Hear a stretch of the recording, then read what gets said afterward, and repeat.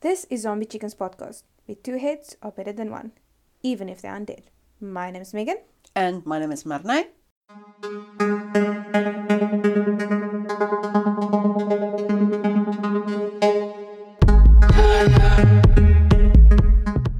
And this month is Spooky Bitch Month.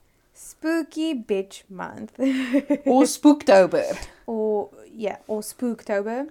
as we all know. So with the first episode, we've decided to go through the history of Halloween because we in South Africa don't really have Halloween and we don't know the history behind Halloween.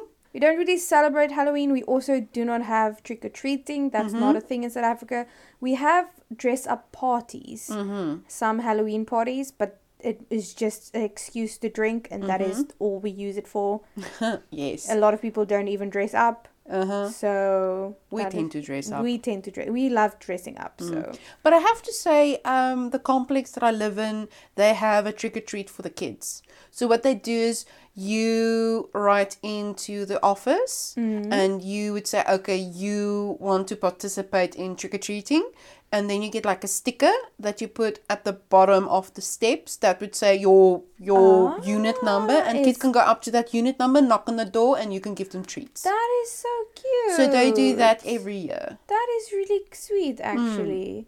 I can't remember. I don't think they did it last year, obviously, of COVID. Yeah. Don't know if they'll do it this year. I haven't read anything. It's still early days. Yeah. Okay. But for those of you who don't know the history of Halloween, this is this episode.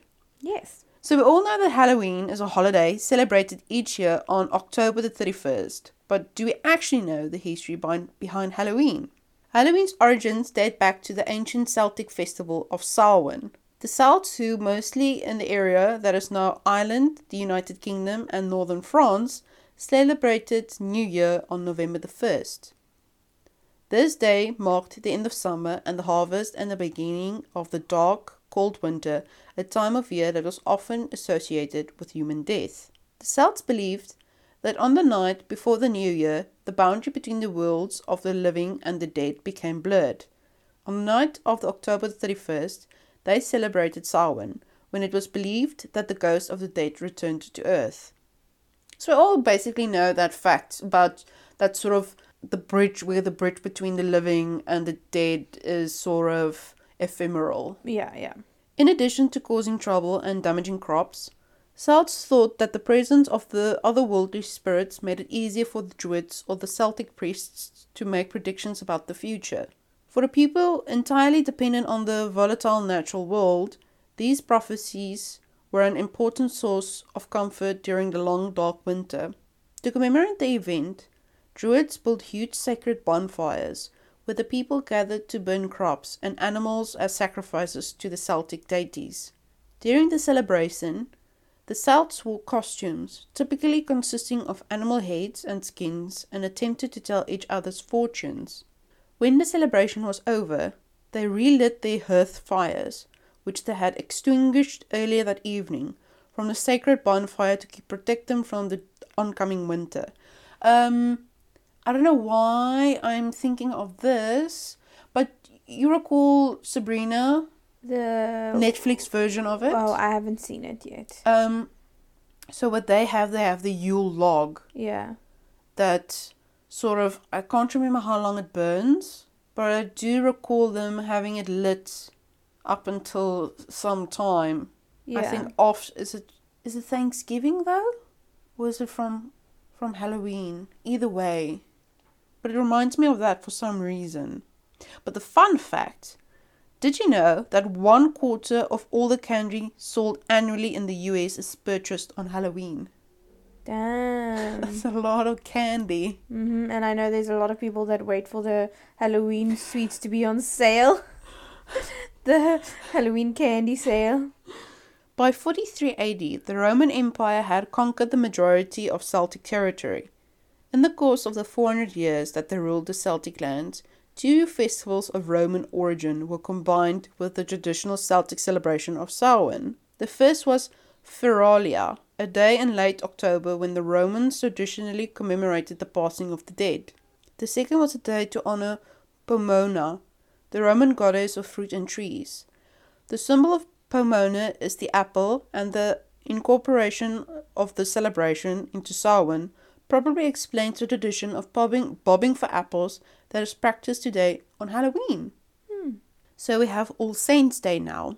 On May 13th, 609 AD, Pope Boniface IV dedicated the Pantheon in Rome in honor of all Christian martyrs, and Catholic feast of All Martyrs' Day was established in the Western Church. Pope Gregory III later explained the festival to include all saints as well as all martyrs, and moved the observance from May 13th to November the 1st. By the 9th century, the influence of Christianity had spread to Celtic lands, where it gradually blended with and replaced all the Celtic rites, which all Christians do. In 1000 AD, the Church made November the 2nd All Souls' Day, a day to honor the dead. It's widely believed today that the Church was attempting to replace the Celtic festivals of the dead with a related Church-sanctioned holiday. It's the same with Christmas. Yeah, I know, with the birth of Jesus, but it wasn't. It wasn't. In any case, All Souls' Day was celebrated similarly on Samhain with big bonfires, parades, and dressing up in costumes as saints, angels, and devils. The All Saints' Day celebration was also called All Hallows or All Hallowmas, from Middle English Allowmis, meaning All Saints' Day, and the night before, the traditional night of Samhain in the Celtic region began to be called All Hallows' Eve, and then eventually Halloween. So Halloween comes to America. The celebration of Halloween was extremely limited in colonial New England because of the rigid Protestant belief system there. Halloween was much more common in Maryland and the southern colonies. As the beliefs and customs of different European ethnic groups and the American Indians meshed, a distinctly American version of Halloween began to emerge. The first celebrations included play parties, which were public events held to celebrate the harvest. Neighbors would share stories of the dead, tell each other's fortunes, and dance and sing. Colonial Halloween festivities also featured the telling of ghost stories and mischief-making of all kinds. By the middle of the 19th century, annual autumn festivities were common, but Halloween was not yet celebrated anywhere in the country. In the second half of the 19th century, America was flooded with new immigrants. These new immigrants, especially the millions of Irish fleeing the Irish potato famine, helped to popularize the celebration of Halloween nationally. The American tradition of trick-or-treating probably dates back to the early All Souls' Day parades in England. During the festivities, poor citizens would beg for food, and families would give them pastries called soul cakes in return for their promise to pray for the family's dead relatives. The distinction of soul cakes was encouraged by the church as a way to replace the ancient practice of leaving food and wine for the roaming spirits. The practice, which was referred to as going a-souling, was eventually taken up by children who would visit the houses in the neighborhood and be given ale, food, and money. The tradition of dressing in costumes for Halloween was both European and Celtic roots. Hundreds of years ago, winter was an uncertain and frightening time. Food supplies ran low, and for many people afraid of the dark, the short days of winter were full of constant worry. On Halloween, when it was believed that ghosts came back to the earthly world, people thought that they would encounter ghosts if they left their homes. To avoid being recognized by these ghosts, people would wear masks when they left their homes after dark so that the ghosts would mistake them for fellow spirits. On Halloween, to keep ghosts away from the house, people would place bowls of food outside of the homes to appease the ghosts and prevent them from attempting to enter. Borrowing from the European traditions, Americans began to dress up in costumes and go house to house asking for food and money, to practice that eventually became today's trick-or-treat tradition. Young women believed that on Halloween they could divine the names of the parents of their future husbands by doing tricks with yarn, apple parings, or mirrors. In the late 1800s, there was a move in America to mold Halloween into a holiday more about community and neighborly get-togethers than about ghosts, pranks, and witchcraft. At the turn of the century, Halloween parties for both children and adults became the most common way to celebrate the day. Parties focused on games, foods of the season, and festive costumes. Parents were encouraged by newspapers and community leaders to take anything frightening and grotesque out of Halloween celebrations. Because of these efforts, Halloween lost most of its superstitious and religious overtones by the beginning of the 20th century. By the 1920s and 30s, Halloween had become a secular but community-centered holiday, with parades and town-wide Halloween parties as the featured entertainment. Beside the best efforts of many schools and communities, vandalism began to plague some celebrations in many communities during this time. By the 1950s, town leaders had successfully limited vandalism, and Halloween had evolved into a holiday directed mainly at the young. Due to the high numbers of young children during the 50s baby boom, parties moved from town civic centers into the classroom or home, where they would be more easily accommodated. Between the 1920s and 50s, the century-old practice of trick-or-treating was also revived. Trick-or-treating was a relatively inexpensive way for an entire community to share the Halloween celebration. In theory, families could also prevent tricks being played on them by providing the neighborhood children with small treats. Thus, a new American tradition was born, and has now continued to grow. Today, the Americans spend an estimated of $6 billion annually Damn. on Halloween, making it the country's second largest commercial holiday after Christmas. Damn. $6 billion. That is insane. Halloween has always been a holiday filled with mystery, magic, and superstition. It began as a Celtic end of summer festival, during which people felt especially close to deceased relatives and friends. For these friendly spirits, they set places at the dinner table, left treats on doorsteps and along the side of the road, and lit candles to help loved ones find their way back to the spirit world. Today's Halloween ghosts are often depicted as more fearsome and malevolent, and our customs and superstitions are scarier too. We avoid crossing paths with black cats, afraid that they might bring us bad luck. This idea has its roots in the Middle Ages, when people believed that witches avoided detection by turning themselves into black cats. We try not to walk on the ladders for the same reason. This superstition may have come from the ancient Egyptians, who believed that triangles were sacred. And around Halloween especially, we try to avoid breaking mirrors, stepping on cracks in the road, or spilling salt. So this next section I just thought was quite interesting because it's matchmaking and lesson and rituals, because that's normally what happened around Halloween. In particular, many had to do with helping young women identify their future husbands and reassuring them that they would someday, with luck, by next Halloween, be married. Stupid, really. In 18th century Ireland, a matchmaking cook might bury a ring in mashed potatoes on Halloween night, hoping to bring true love to the diner who found it.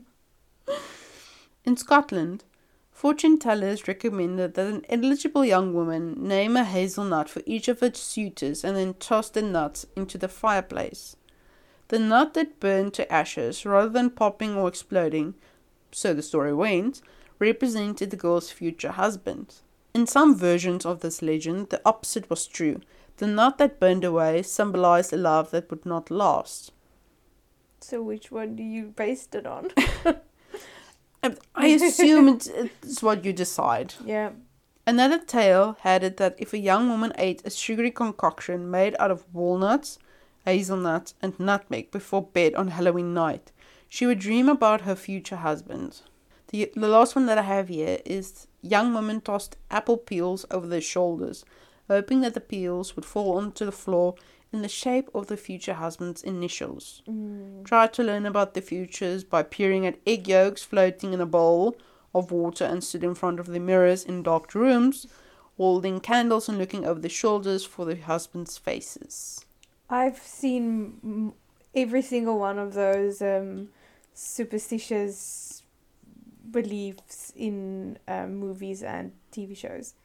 In movies? I can't remember, but I've seen it in Where you media. throw the apple peel behind your... And then you see, and also sitting in the mirror. I know about the apple peel, but I don't know about the mirror, and I don't know... I don't know about the egg yolk, but but I know about the mirror and the apple peel. Yeah, that's quite weird though, Yeah, isn't it? quite weird. The funny thing is that... So I know the story with the apple stalk is that you turn it and then you would recite the alphabet, and on the alphabet letter that it breaks, that would be the initial of your future husband or boyfriend. We did that as a child as well, and I know in school, and I know that game where you play. You know the where you. You know what's a funny thing? I don't eat apples, so I never did it. Oh, you know the those little paper things to be made. It's called There was like this paper thing where you write on the you fold the paper so it makes like a little contraption, and inside each section you put a different, like a color, a name, a phrase or whatever, and then you do the... And there's numbers as well. Yeah, so if you choose a number, you're like 1, 2, 3, 4, and then you open that one, and then it's green, and then I can't even remember what else, but yeah, I used to put jokes in there, or like riddles. I used to be like, you're ugly. What are you looking at? Like shaming it. Things, like. I at least put riddles in mine. And then if you go up further, it's like, I'm only joking, or like something like that. Kidding, but not. Or I was like, it's either fuck you or I love you. Yeah, I don't know what it's called. It's a little, it's like a... Everyone knows it when they see it. So like a little diamond shape almost. It's a trapoid. What's that word? A trapoid. Oh, but you've never seen the third season. This is way off topic. Yeah. But you've never seen season 3 of The Sinner. So they use the fortune teller. And what they do is they have the numbers on the outside, and on the inside they have the colours. And then when you open it, it has directions. So meaning it shows up, down, left, right, or whatever. Because they would say, okay, one of the things they did was they jumped off a bridge. Okay. And to choose if they were going to jump off the bridge, they would do that. What? So it's this it was a way of living randomly. Yeah. Or randomness. Yeah. It's like using a 8 ball, you know. Okay, so they call it a folded paper game, a fortune teller, paper fortune teller. There's so many different names. I think every person, every region uses their own names. Like we call it a kwakkertjie. Yeah, but that's such a weird name, a kwakkertjie. It's because obviously it looks like a little beak, and then it quacks. So it's technically quacker. But yeah, so it's basically that. So it's like, it almost looks like a little beak. But if you know what it is, like, you know. When you know, you know. Yeah. Yeah, so we used to play with those things as well. We used to do the stem of the apple, the stalk of the apple, and twist it, and whichever alphabet you end on, that's the name of your... And there was a different one as well. There was like that, your address, where you live, there's something like that as well, and then you get the initials of the person you... There's all these little games that's... Yeah, and then you add 20 and you minus this and you do that. It's just such a weird combination of things. But I don't know why children are so obsessed with finding their, like, other half. I think it's a sort of a superstition that's passed down. Definitely. But now I'm trying to think, do adults keep on, do they tell the children, like, oh, you're going to meet someone one day as well, you're going to meet someone one day as well?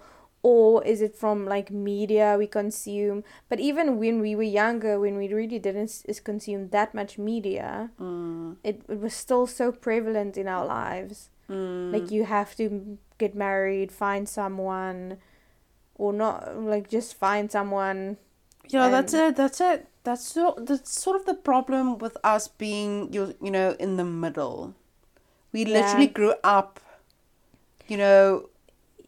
still playing outside until the street lights went on. Yeah, but we also had TV and all those medias, but we didn't have like social media like the youngsters have now. I mean, we grew up with dial-up, and I personally didn't have dial-up at home because it was too expensive. Yeah, we had dial-up later years when I was like late high school, no, like early high school, late primary school. Then we got dial-up, we got internet. And that took forever. Yeah, but we also didn't really have internet.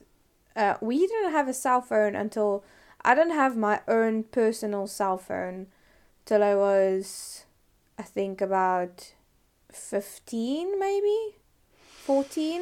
And it was only purely the reason why we got a cell phone was because we lived on a farm and we didn't have a landline. So that was the only way we could communicate with our parents. See, I got my own personal cell phone, a Nokia 3310, by that, when I was about 13. But it was like a hand-me-down. And the only reason why I got it is so that I could, communicate with my father that lived, about 2 hours away. Yeah, so it was we had a cell phone before that. And also for emergency cases. We had one of those Sony Ericsson bricks. I can't even remember with the little antenna. Oh my word, we had to pull it out before your phone. Well, no, that was the fancy one that had the attached one where you didn't have to pull it out. God, okay, yes. You guys with the fancy ones. That was the newer version. So we had that one when we were about that was when we just moved to the farm, and both parents worked, so we were in the daycare after school. So that was our way of communicating with our parents if something goes wrong, and we only used it on emergencies. Literally couldn't do anything else on it. It was only for emergencies, and was technically my brother's, but not really. It was a mixture between our both, but because my brother was older, he was the one that had it. And then only when I was 14, 15, I got my own phone. But my brother and I both had the same phone because it was one of those cell phone bundles that came out. And it was like a Motorola, I don't even know what, but it was a small phone and it had like a little blue frame around the screen. I remember. And it had a little screen. When you close it, when you open it, it had another screen, right? No. Wasn't it a flip phone? No, it wasn't flip phone. It wasn't flip phone, but it was one of the first color screen phones. Oh, Jesus, so Megan. We actually had a color screen phone. And there was this game on this phone, completely off topic now, but there was this game on this phone that we fucking loved. Is where you start off as a little tiny fish, and then you need to eat smaller fishes, and you get bigger and bigger, and then you eat the bigger fishes, and then you need to try to stay alive and be the biggest fish, but the bigger fishes can eat you as well. So you're trying to get to become the biggest fish so you can eat all the fish. But if one of the bigger fishes touch you, then you die. You know what I miss? I miss the days we had to buy a magazine. Yeah. And you need to pay like R2 to get a screensaver. Oh, yeah. You remember? Fuck, I remember that. Damn. So for those people younger than us that can't remember this, so back in the day in the magazines, actually any magazine, they would be at the back of the page, there would be this small section of screensavers you could buy. Yeah, screensavers as well as ringtones. Yeah. So it was cock expensive. Yeah. So remember, back in the day, 2 rand, where 2 rand now is nothing. 2 rand was actually quite a lot, and 5 rand. Was a lot, yeah. Or they had those advertisements on TV as well, where you message like 36444, and then you can get this bundle of screensavers and.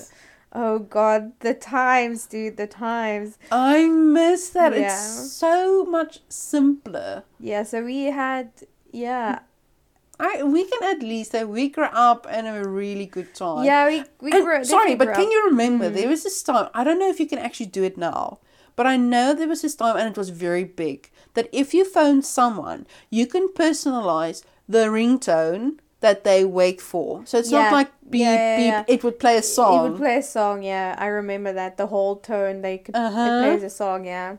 I remember that. That was cool. I think mine was like, I think I did Sum 41 or something like that. I don't have it. I didn't have one. I had one at one point, but I forgot that I had one. I can't remember. But anyway, yeah, so completely off topic, but... From Halloween to cell phones. From Halloween to cell phones. So, that was the history of Halloween. I've learned a lot. I hope you listening also learned a lot. Especially the South Africans listening, which I think there is some South Africans listening. Maybe. Whoever is listening, just... drop us an email. So, for those people that don't really celebrate Halloween, I hope this, informed you the history of Halloween, because it is quite interesting, especially because we didn't grow up with it.